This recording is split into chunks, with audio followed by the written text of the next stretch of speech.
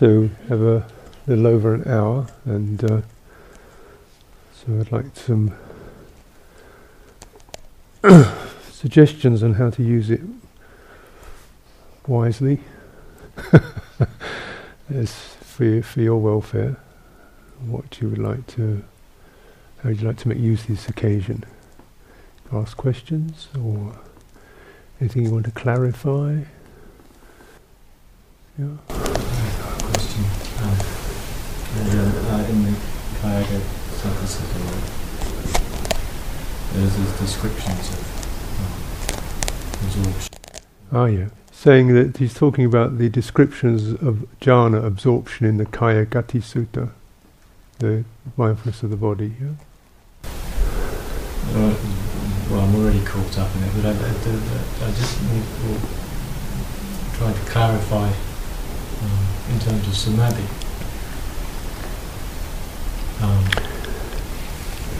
There seem to be three types of Samadhi described, and I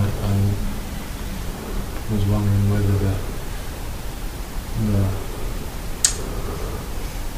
what the relationship is between those descriptions of those images and the experiences of being in Samadhi. And I just was wondering about the disparity between the three types of Samadhi, the four states of absorption and mind. Wranglings had led me to assume that the description of the higher state of Samadhi was somewhere between the third and the work of the third and fourth. As far as I can remember, I think there are 4 images, aren't there? One of the bath powder, which you mix with water, and when you press it, the water doesn't ooze out, which is referring to the mind doesn't get drawn out; it stays in. So we get this pleasant feeling, but the pleasant feeling doesn't send us running out. It actually is contained and deepened. So then it's sort of pressed or gently suffused through the body. Second one is the 4 streams coming into the water, and there's no input from the streams. And even the rain doesn't disturb the surface. There's just the welling up. So this again refers to a complete non-interference of sense contact. That's how external phenomena don't have any input. You get the sense of something welling up within the mind, which is it's called the internal happiness, which is born of non-sensual. The third is the lotuses, isn't it? Blooming. Yeah, under the surface of the water. Yeah. The lotus that flowers without breaking the surface. That's it. Yeah. So it's very much, again, it's a very internal image of something blossoming that doesn't burst out. It's contained. Yeah. Describes that as a direct thought and evaluation drops off. Yeah. The second one. Yeah. And then it describes the third one as sort of quite comfortable. Quite very comfortable indeed. And the fourth is the white sheet. Yeah. So it's just like something which is equanimity. So it's white. It's got no particular colourings in it. It's just, but it's got no moderations of tone. It's just one quality that fine white sheet wrapped around the body. So those are the 4 jhana. So the quality of the fourth is equanimity and mindfulness. So that is, the mindfulness is stabilizing, holding that quality of equanimity there.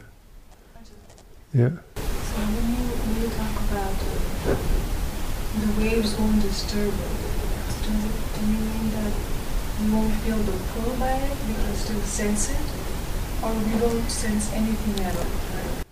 The waves don't disturb. Yeah, like when you say in Samadhi. Yeah, there's a welling up within. Yeah. You can still sense what's happening in the senses. N- Doesn't have to pull to it. no, the sense contact is withdrawn from sense contact. So it's beyond. yeah, it's very internalized. But in that state also, we'll try to be in touch with the breath all the time. Well, the breath changes. You see, the more calmer your mind gets, the less coarse the breath is. So it becomes instead of the sensations of air, it just becomes first it becomes a steady flow of energy, of light, prana energy. So instead of the flesh, you might say, pressures, sensations of breath, it's more the energy with the breath that becomes apparent, because the physical breathing tends to slow down and become very subtle, but the energy of the breathing becomes stronger, more luminous.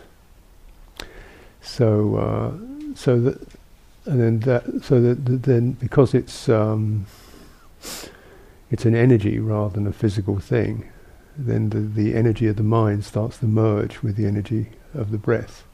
So that's the merging. That's the sense of the unification. So that you're still with the breath, or you're with the breathing. You're not with the breath. You're with the prana, which now takes on the quality of an experience of a suffusion of calm and happiness. There are times when I experience when I'm really calm and almost like the breath is very subtle and I don't know, almost sense it. And as soon as I see that, it's gone. As soon as I realize, oh, my breath is really subtle now. Probably I don't sense it, and then I don't have it anymore. I mean, it's just out of the whole context. Mm. Yeah, you see the physical sign gets quieter and quieter till it almost, you can't track it anymore. So that's why it's good to, it's as if you just sort of get your focus to rest back, more receiving. If you get the sense of just receiving the breath rather than pointing towards it, you'll probably find you tune into the quality of energy there. It's almost like I'm trying to grasp it. That's it, exactly. Like I'm trying to make out, okay, what is this, or this. Yeah, yeah. You're trying to grab it so that it slips away. Yeah. Yeah, it can't be done that way. You go so far and then it pops out. So you almost got to be a bit standoffish, Yeah, it's like you stand back and you let it come to you. Because one of the things we're doing in this is learning to get the mind to relax its grasping habit, its tendency to seize and hold things, to become something where it's full awareness. So you're just aware, so it's like almost resting back. Yeah, resting back. What can you sense of breathing when you just really rest back? You sense. You just imagine, when you first wake up in the morning, perhaps. You get just this quality of a sort of a gentle brightness that's there. And, consciously, it's almost like I'm trying to get something. Yeah. I know that I shouldn't be doing that, but then when I'm practicing it comes. Yes. These habits are not personally driven. They're not They're not things we decide to do. They're inborn compulsions to have. So you've got to work against it. Sometimes very modestly, learning to receive. That's a good word to consider. Just receiving. Let's bear that in mind. How do you know you're breathing? Without making any effort, how do you know you're breathing? You are breathing, aren't you? You think so? Well, check it out. Just, don't make any effort at all. Just ask yourself the question, am I breathing? And is it coming in or out? And you'll feel this kind of rising up, falling. It's a slightly different focus. It's rather than pinpointing and hunting. You rest back and let it come to you. And the problem with that is all other things come to you as well, not just the breathing.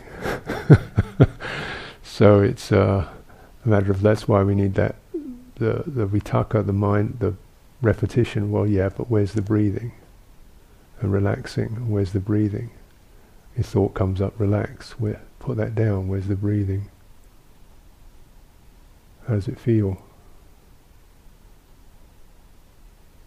Being breathed. Let yourself be breathed. So it's more passive, more receptive. That may, if you've got that mind that does that leaning forward and grabbing, that may be a helpful means to counteract that. Because breathing does happen by itself, and that's part of the joy of it, is that it's coming to us all the time. We don't have to keep leaning forward and reaching out. That's part of the relief of it all, and the calm of it all. It's a calm that happens through undoing, not through doing.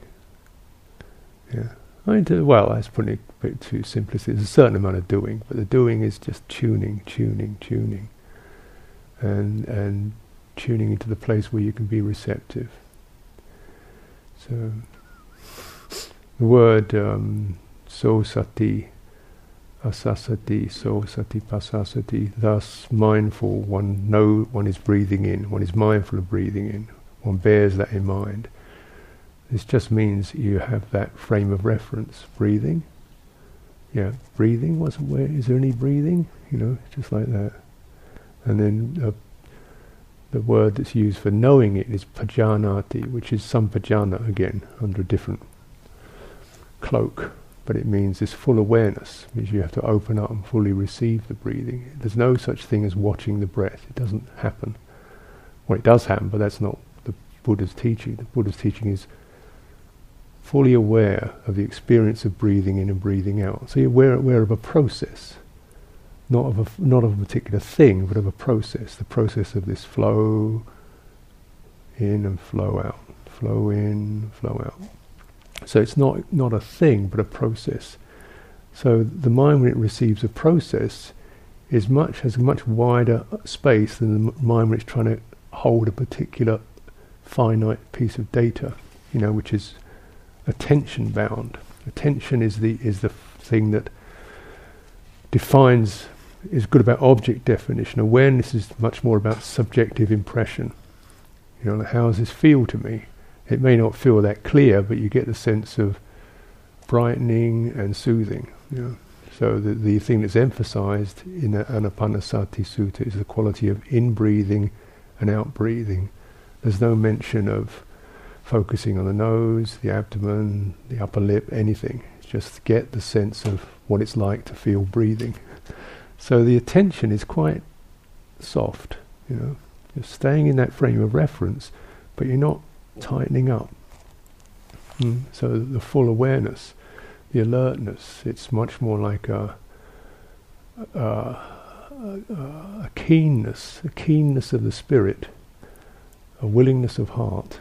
So kind of develop that, the citta faculty of being open and receptive to that. And time, and because it is naturally quite beautiful and relaxing, as you start to get the tune, it takes a bit of time to get the tune. You get the tune, your mind does go, oh yeah, that's nice. It does go there. But often sometimes we're so tuned into loud music that you don't hear the subtler stuff, so it does take time, patience. Yesterday you spoke about how we open ourselves up. Basically, there's no body, it's just about energies. It's all just energies flowing through. And so So does that mean that if it's just all energies, then is there a chance that we catch on to others' energies as well? Like, oh yeah, instinctively, like we're tuned to others' energy. Yep. Might be negative energies. Yep. Yes. Indeed. That affecting our physical body. Yeah. How do we protect, or do we have to protect it? Or how do we work with it? Well, you have things that be mindful.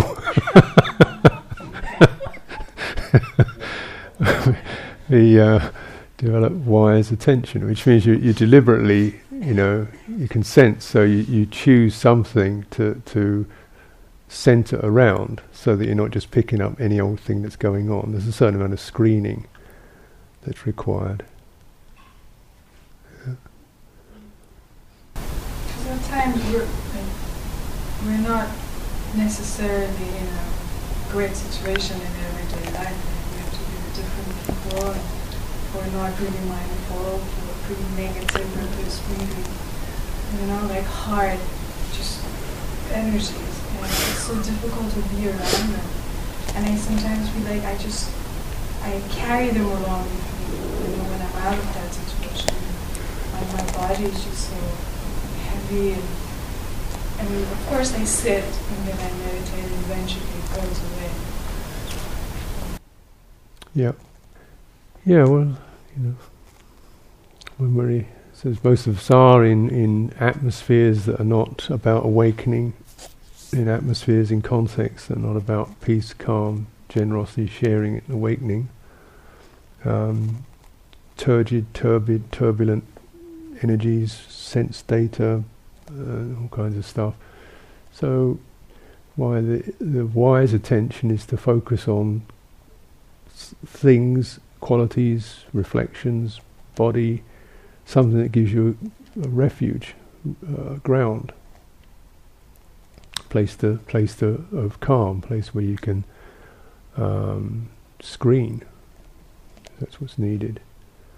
So you might find body is one aspect of it, and probably because the heart is the most sensitive. If you come down to your feet and your hands, so you focus that way, and then if you're feeling disturbed, you don't really want to focus on the disturbance. You want to focus on the place of non-disturbance. So why they're generally using the upright posture, so you're quite fully aware of the physicality of the body, and the singularity of it. It's not merged with everything else. And you have see the body itself. The body has its own programs, which is fundamentally the sense of balance is a very standard bodily program. When you stand up, you generally don't fall over, unless you. So the body knows balance, has what's a vestibular sense. So why standing is good, because when you stand, something in you has to tune in to the fact of standing up. If you drift off, it automatically does it. The body does that. So if you come down into your feet, you'll get some of your awareness will come into the awareness of standing, the awareness of balance. That's a primary thing. But if you come down to the soles of your feet, connecting to the ground, widening your attention span to include your whole body down to the soles of your feet, you tune into the upright axis, which has got the vestibular, the balance sense in it. And it, by itself, it does create a center. You've now got a center.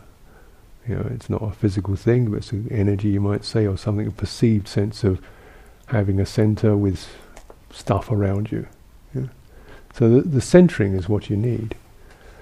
Because what happens is we tend to go out to the peripheries, because all the contact impressions happen on the periphery, don't they? The eyes, So we tend to get thrown out or pulled out. And of course the human world is very much about that, about pulling us out. So you're out, and then when you're out, bam, bam, bam.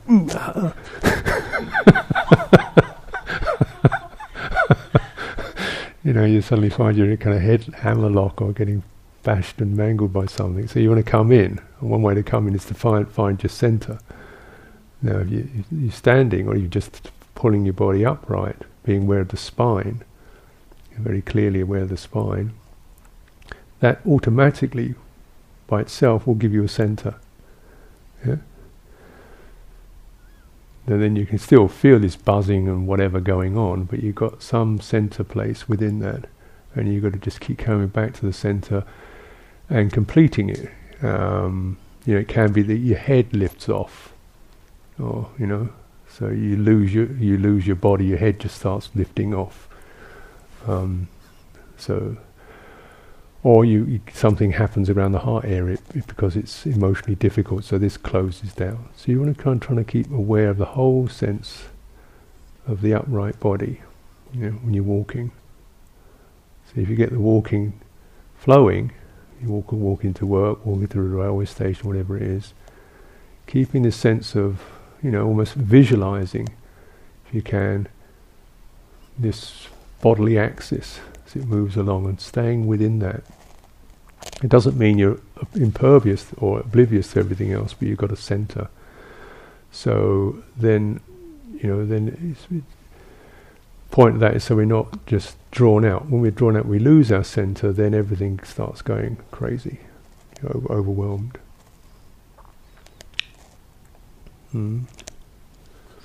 So if you're just sitting down in a train or something, you take the chance to sit up and feel, where's the center, where's the spine, and the belly is relaxed. So you're relaxing these places, the solar plexus, so your belly is open, it's not compressed. Then this gathers your energy down here. This is where your center of the body is here. This is where the strength is here. This is your if you like, your strength of location. Your location of, here I am. This is what I feel. This is where I am. This is generally what I'm going to do up here. What happens is the doing bit takes over, and you lose the rest of it. So it's just the head rushing through space. And it's the last thing we think of is, where am I? Because it doesn't seem that important. And actually, you think what I'm going to do is the most important. So the head is just hyper, or then the feelings. But then, where am I? Which is a sort of meaningless question in some ways. If you ask it clearly, really, where am I? And then coming to the abdominal center. Again, that gives you power. This is strength down here. Pull, it acts as something like gathers you in. And then try keeping this area, and then relaxing the solar plexus, so the tendency to tighten up, let your breathing deepen. It will pull you, it will gather you in much more that way. And then, there's a general thing I think for all of us, it's be aware that the primary, the ways we normally go out are sight. The eyes are very restless organs, generally flicking around, checking everything out, and human society acknowledges that, so there are many, many things to pull the eyes out, to attract the eye, visual things, So you keep your eyes, as in one of the bhikkhu training rules is to keep the eyes, to walk around with downcast gaze, which doesn't mean like that, it just means you turn from main beam, you go to dip. So you just dip your headlights, so it's like you're walking on, it's not, you're not blind, but you're keeping it soft focus. So what do I really need to see in the street? I need to see, the traffic lights, where I'm going. I don't need to look in this and that and this and that. You get some sense of supervising what your eyes do and keeping the gaze soft. That will again tend to reduce the impact of sensory phenomena. You're not blind, but it's much softer focus. You don't get so impacted. And course, because of the eyes, a lot of stuff we see is written, signs, words everywhere. So that keeps activating the thinking mind. Words. So it's often that your thinking mind can calm down. You might even have a mantra somewhere. You can just keep that flowing.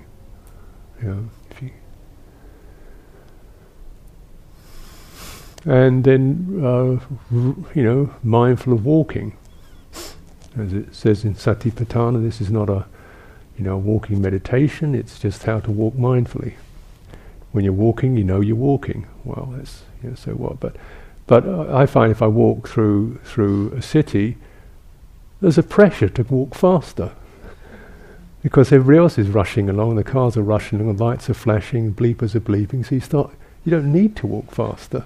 But there's something compulsive about it. So you just deliberately cut that thread and just get into your own body and walk at the pace you want to walk at. So, instead of being led by external phenomena, you're led by an internal compass and an internal governor. You're saying, this is my pace, I'm feeling comfortable, walk at this speed, Go get there 25 seconds later, it doesn't matter. And so, it means giving yourself a few more minutes to get to where you're going. But the more we do that, the more we can stay centered.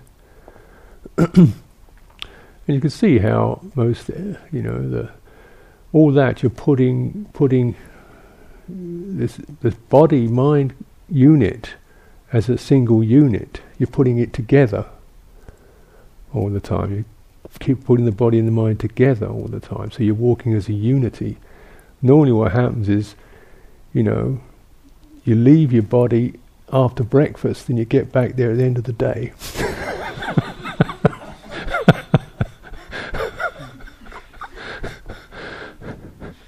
It's a wreck.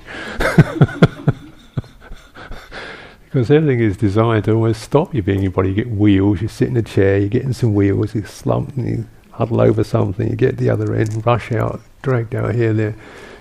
So it's, the more you can regain your own body and stay with it in the day, the more collected you're going to be, less impacted. Yeah.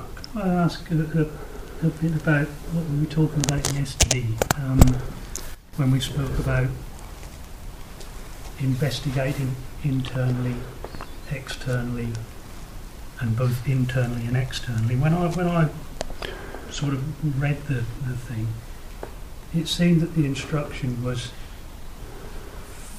for a bhikkhu to go into a forest or an empty hut or something like that. So the internal external thing, I thought, well, that how can you have that can't affect anyone else, and I was thinking, the arising of feelings, you couldn't sit there and see how much pain was arising in my knee. You wouldn't know that, but I did notice when I was walking that I could position the focus of my mind so I was either in the walking, in the movement, or I could be outside of the movement and almost watching the movement from somewhere else. And also then I could relax and just be with it, and it was almost an internal... Am I heading on the right track? I think it's interesting, because those phrases have caused quite a lot of uncertainty what exactly is being meant. Some people think it's yourself and other people. Well, it doesn't quite work. It works to a certain degree, but it doesn't always work. You could say, almost using, you might even say subjectively and objectively, because the words are not the words are Pali, ajata and bahida, which can mean hither and thither even, so it's there's some sense of a polarization of focus. One's one, one's another, but exactly the meaning of it is not completely clear. So one might say a subjective experience of walking, like what it's feeling, what it feels to me as. Objectively, this is the body walking. It does this, it does that. We're looking at more from our analytical mind, and then the two coming together. So that way you can do it on your own. I think the sutra itself is a strange patchwork, actually, of pieces put together. Many of these sutras are reconstituted, out of things the Buddha said. So, but then it's though he does start off, sitting at the root of a tree and bringing the spine upright, and then focusing on breathing in and out. You get the feeling that position isn't maintained through the whole sutta, because then he talks about scratching, lying down, urinating, defecating. So, you've got to move around to do some of that. You can't do it all sitting upright. At the root of a tree. So I think it does broaden out into wider perspectives, in which the sense of other people might indeed be in fact that is, because if you're going to be mindful, other people are certainly something we've got to have some mindfulness practice around. Yes. I just wanted to kind of further on from the question earlier on about the what affects us internally from the external. If you're in a work situation, you're being affected by others, and my understanding of that is that sometimes that also is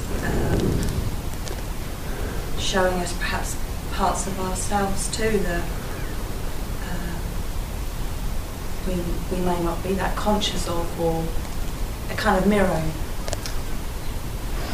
but not all the time as well. So it doesn't necessarily mean that it's always mirroring, that actually if you understand where it's coming from, is it yours internally, or is it somebody else's that you're feeling and not taking on board? Does that make sense?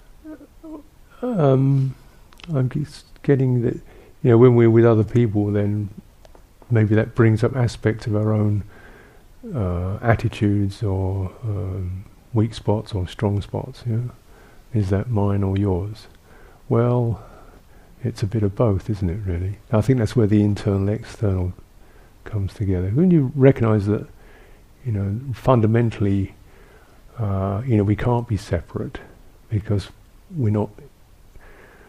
Our closure is only sustained through an act of will. Mostly we are receiving.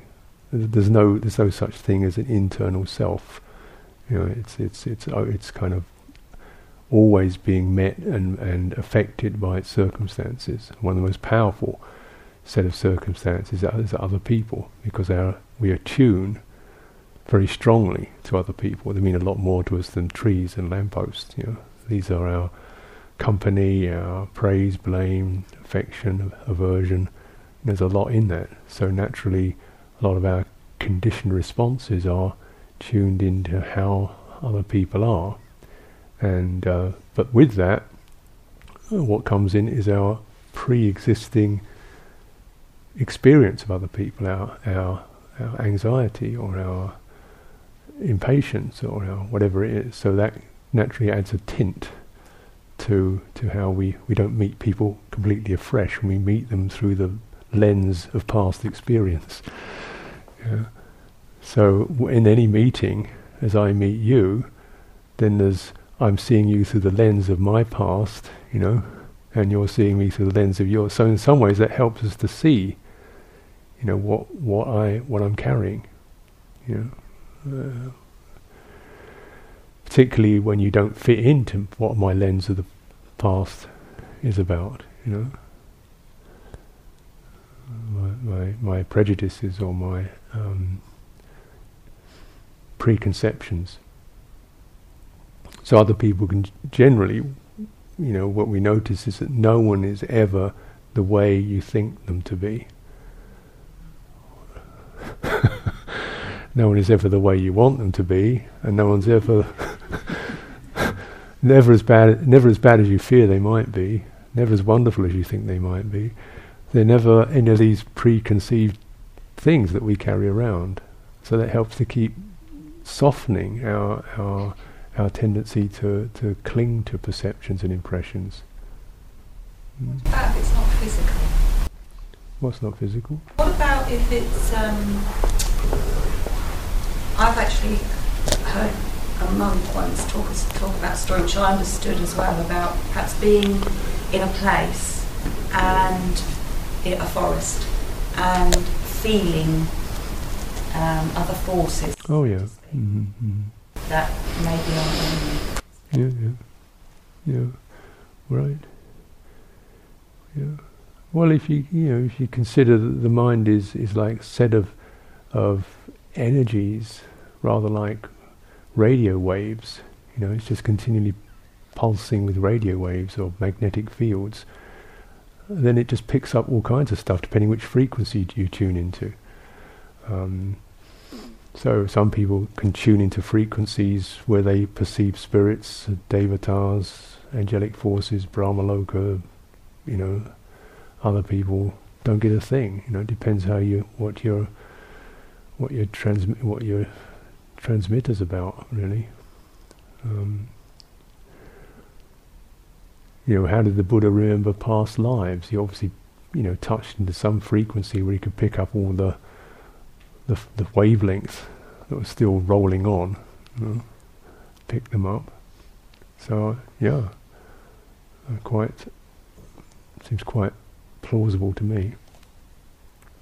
Is that when you get on with somebody, are we picking up their frequency? I'm thinking about how we relating to others, but are we picking up their frequency? Some people don't pick up their frequency. Well, you're picking up frequencies, and you're never quite clear whether it's something your own mind is doing or whether it's really coming from somebody else. So it requires quite a lot of clarification and purification before, if your own frequencies are really clear and haven't got any carrying a load of stuff, you're much clearer about, that's somebody else, or that's something else. Let's consider what it's like if you're sitting in a room, there's nobody else here, what that would feel like. And you're sitting in a room, if there was 100 people here, what that would feel, even though there'd be no physical contact, the general impression you'd have would be rather different. So imagine you sitting at a root of a tree on your own. That would probably get a rather different set of impressions than if you're sitting in a bus with 20 people around you. I was also thinking about when we actually get on with somebody as well, when you wave and it wasn't very clear. I was just thinking that as we were talking about it. Everyone's got these different frequencies. Emotional parity, emotional congruence. Maybe there's a similar... Mm-hmm. In that book, Robert Skinner that talks about things behind the screen, and that we might have very different external patternings, but there's something behind the screen that links them in childhood experience or something like that. I was just thinking of that.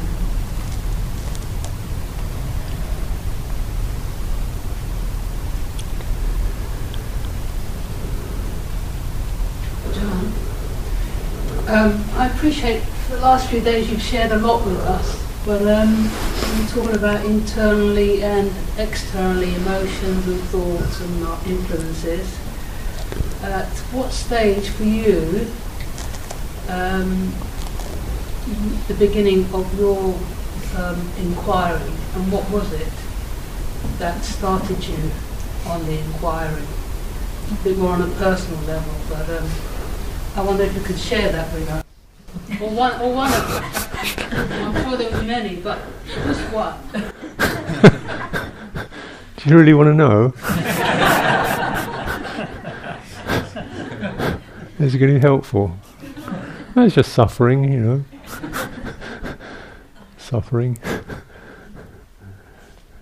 You recognise that you're getting enough good things, and you're still not happy.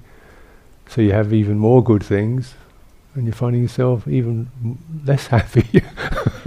So, you think, well, go somewhere else, and it's still unhappy, getting worse. So something, the basic model's wrong. So then you start tuning into where you're coming from. Yeah. How old were you when you were there? Old enough to scare crows. Yes.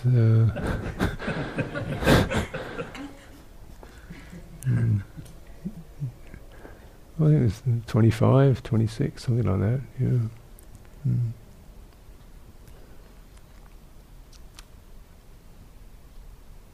I'm not particularly embarrassed. I don't mind talking about myself, but I'd like to see if it's something that'd be useful for you when you go out of here. Not just being dismissive. I'm happy to prattle on about my wonderful life. Will it do you any good? Yeah. Could you say something about natural mind that's been referred to in some teaching? I think there was something you said earlier about how in Citta there can be a lot of movement. There's also there's a lot more space. I wonder if that was in the same area. Well, what I mean by natural mind, this is a fairly colloquial expression, just to recognize, the mind does develop over time, and it develops generally increasing degrees of fine-tuning and complexities from when we are very small. And there are basic programs there about survival and about happiness and about friendship and about personal meaning and about establishing yourself as an individual and all those sorts of things. And then those programs get quite complex as we grow up. All kinds of ways in which you want to find a happiness or feel I'm okay in myself. I'm not just somebody else's something. Want to be independent. And we also want to make meaningful relationships, and so that people are doing this, minds are doing this all the time. How to get this to happen? Well, before all that, before all that, there are certain qualities, I would say, that are basic to all minds. The nature of mind, the natural mind, the basis of it, prior to all this complex social and behavioural structuring, and we might say there are certain senses of that. One, it has a basic strength. It has some sense of coherence, some sense of presence, some sense of groundedness. So, and then it has also a sense of basic clarity. That is, on one level, the mind is. There's a sense of clarity. We know, we don't know, for example. We're aware. So when we come back to the natural mind, we might say the awareness of faculty of the mind. The awareness faculty of the mind is always present, grounded, sense strong. Now we don't necessarily go there, because we're going out into our constructions and behaviours. So if you're coming back into almost like, who am I? Who's here? Who's here? Who's here? Then you come more into the sense of basic grounded awareness. That's natural. You don't create it, you go to it, but you don't create it. It's got no plans, it's got no ideas, it's got no behaviours other than just present. So that's one aspect of the natural mind. It has natural clarity, which means you don't know. There's an open space for knowing. And it's not cognitive knowing. It's a sense of it's able to be clear and open. There's also a sense of basic empathy, trust, some quality of warm-heartedness. And it's very innate. It's not a particular people that trigger it off. It's not particular events that trigger it off. It's a natural state of gentle benevolence. Yeah, so because that was the mind. The mind has to be about that. Otherwise, it's not a mind. It's if it's not like that, you're in some psychotic state. So that's the natural health of the mind. If you're not under stress, you're not under compulsion, you're not under any pressure, your natural response is going to be something that's warm and gentle. Yeah. You don't have to try to do it. The problem is mostly we are under some pressure or compulsion or confusion, so we don't go there. So the natural mind is naturally warm, benevolent. It has a sense of strength. Here we are, that's this, that's that, I'm here. And it has a sense of clarity. It doesn't have any particular object. It's a fundamental subjectivity. You could say the fundamental I am, if you wanted to go a bit Advaita about it all. So that people find that those teachings quite helpful, because it's taking you back to the more natural state of mind, which is unforced and beyond behaviours, before the behaviours, you might say. And the terms, or from perhaps other schools, but do you think this can be referred to as Buddha nature? You could refer to it whatever you like, really. I think it gets, the more esoteric terms you put on it, the more it can be. What do you mean by, what does Buddha nature mean? Have potential for awakening? Yeah, I think we have the potential for awakening. I guess in that respect, not necessarily just to give it a name, but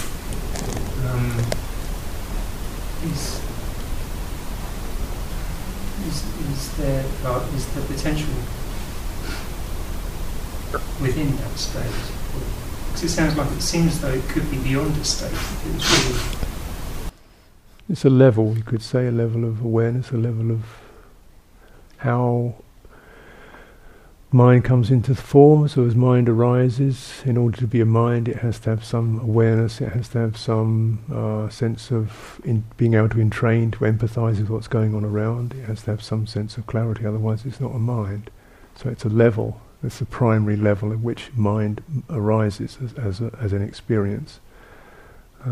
But it's not, it's still conditioned.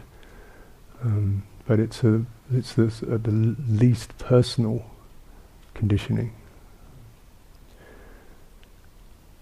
So if we are with that and contemplate that and realize this rather restful, clear state, gentle, warm, restful, clear, is just that. It's not a self. It's not something that's eternal. It's not, Then there can be a release from attachment, making something out of it. We can call it Buddha nature, but which is fair enough, because it's quite a nice when you hear about asavas and defilements and cankers and taints and corruptions and suffering and anguish and ignorance and basic stupidity, greed, lust, passion. It's nice to have something positive to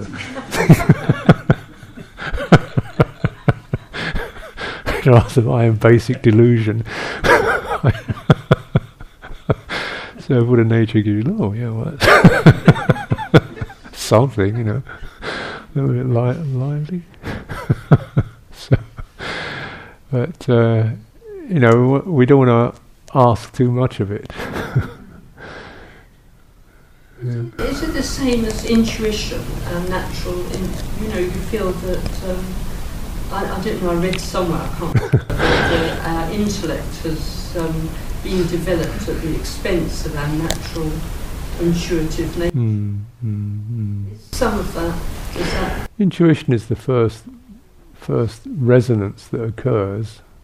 If the mind is, if you're in touch with that fundamental awareness, we might say, then the first quality of understanding that arises is much more intuitive rather than cognitive. You go, oh, it feels, So this is where you get imagination and intuition arises to that place.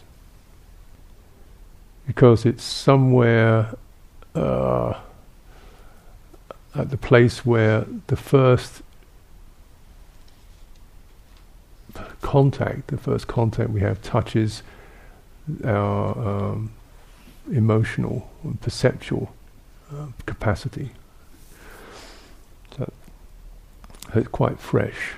Normally we see things secondarily, that is, we refer to something in terms of something that I already know. I see you as you remind me of somebody, or I know your name, or we met 5 years ago, whatever. So I see you, and that all that comes in. Oh, that's da da da da da da. That's who she is. Well, that's referring to the established perception. Now, if we just, relax all that and come to something more primary, there can be, some not knowing, and yet in that not knowing we get the sense of, something like trust, or before we know, we sense something, we get a sense of something.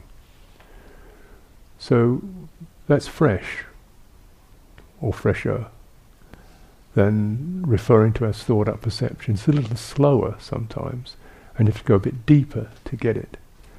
Yeah. That's about the feeling of the sense of self.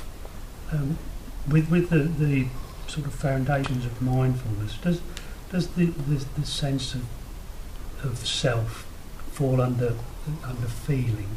I mean, sometimes I can, because it's a really strong thing in me, the feeling that I am me,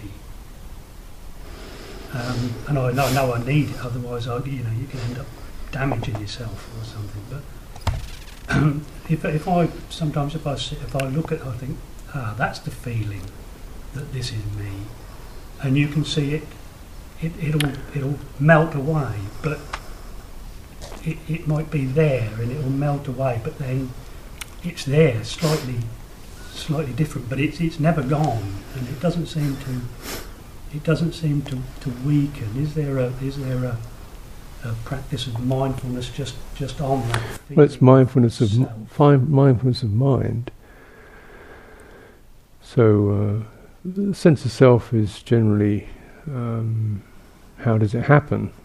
There's a contact, something touches, there's a response, which is the feeling, there's an interpretation, and then there's a view. So the fully formed sense of self is called a view, or a conceit. Something that's why it seems permanent, because we hold it as a kind of concept, as a viewpoint. So normally that viewpoint, or that concept, I am this, I'm this person, this is what I'm doing, this is who I am, leads us. So we're walking along carrying that and seeing things from that viewpoint. How dare you treat me this way? I'm, who I am. It's my right, and so forth. Or that kind of thing. So, but then as you come back behind that, you can feel more like the sense of agitation, which is causing the me sense to arise, or excitement, which is causing the me sense to arise, like the wanting to grasp it and have it. So feeling, and then there's a process called a tanha, craving, which is that which wants to hold something, either to enjoy it or to own it, become it.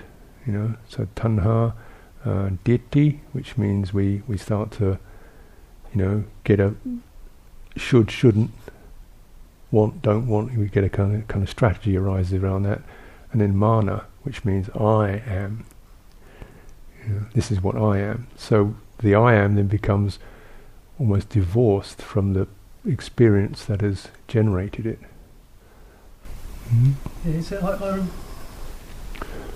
I sort of look at things that are arising, like feelings and desires and things. I remember reading once, I think a monk at some stage said that it was like the perfume of a flower. And it doesn't seem to me, no matter how much I look at feelings arising and realise what's happening and that sort of thing, this perfume just seems to be there all the time. There's always this around, but it's me. So, well, the basic strategy is to look at it as it arises. So it's first of all, it starts off as something is affected, then that's happening to me as an object, and then I'm going to, as it becomes the subject, I'm going to do this, and then from that there comes a sense of, well, I am the one, all this is going on, this is happening to, so the sense of me becomes then separated from the experience that generated it. So it starts off as something happens, then that happened to me, touches me. This is all pretty quick, There's hearing, and then I heard that happened to me. It landed on me, and then the response comes up.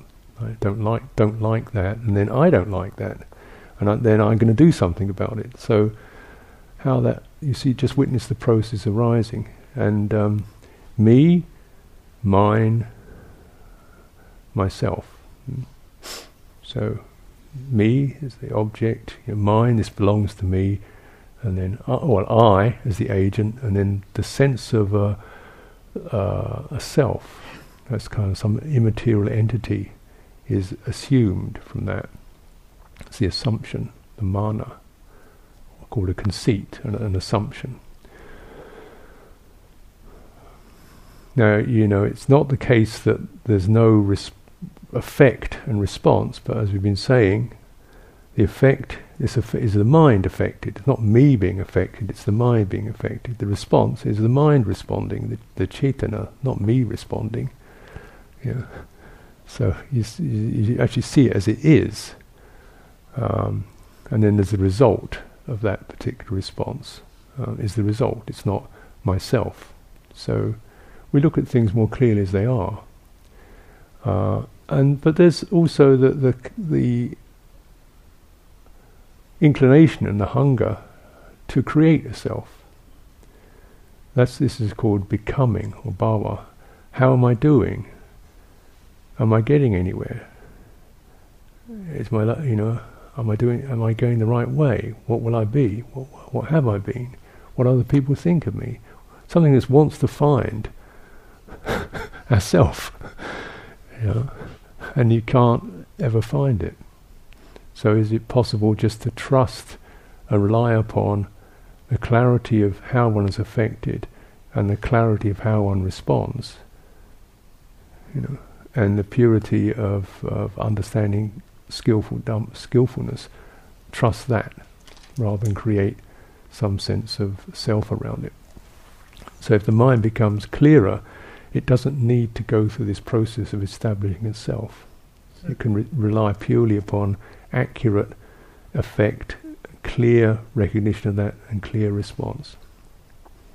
So do you think then that this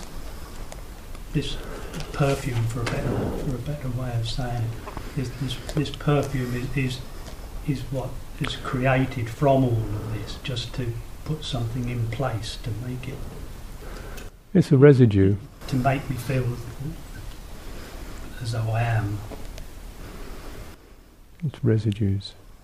So in that sutta, he just said it's like something where this perfume has been kept in a box, so the wood is permeated by it. So you just open the lid and let it clean it out. Which sutta is that? This is Sutta to Yamaka in the Samyutta Nikaya. Probably the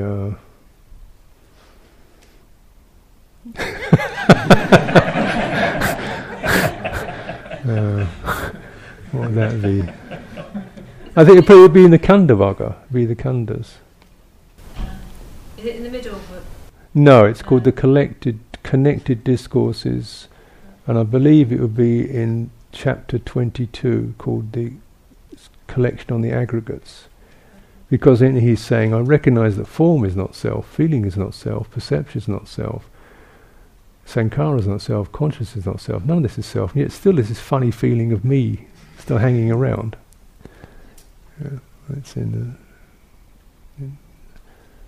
Yamaka, is it?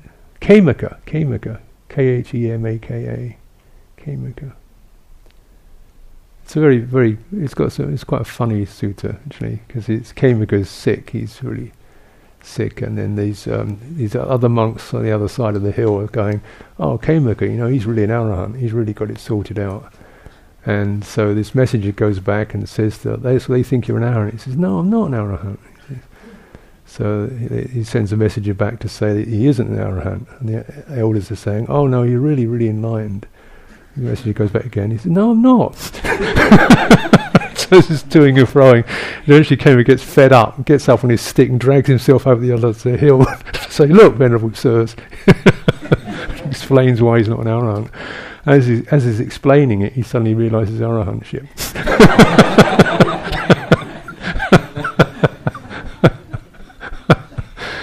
So you get these lovely pictures of how these people carried on in those day and age. So he was keen to prove that he wasn't enlightened rather than keen to prove that he was. It's a real love of truth. We have to go. It's the Connected Discourses, Samyutta, and I believe it's in the collection on the aggregates. Khemaka, it'd be called Khemaka.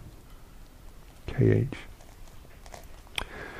So we have to go now, and back in an hour or so, hour and a half, and that time we'll give the 5 precepts. If you would like to ask for the 5 precepts, give the 5 precepts and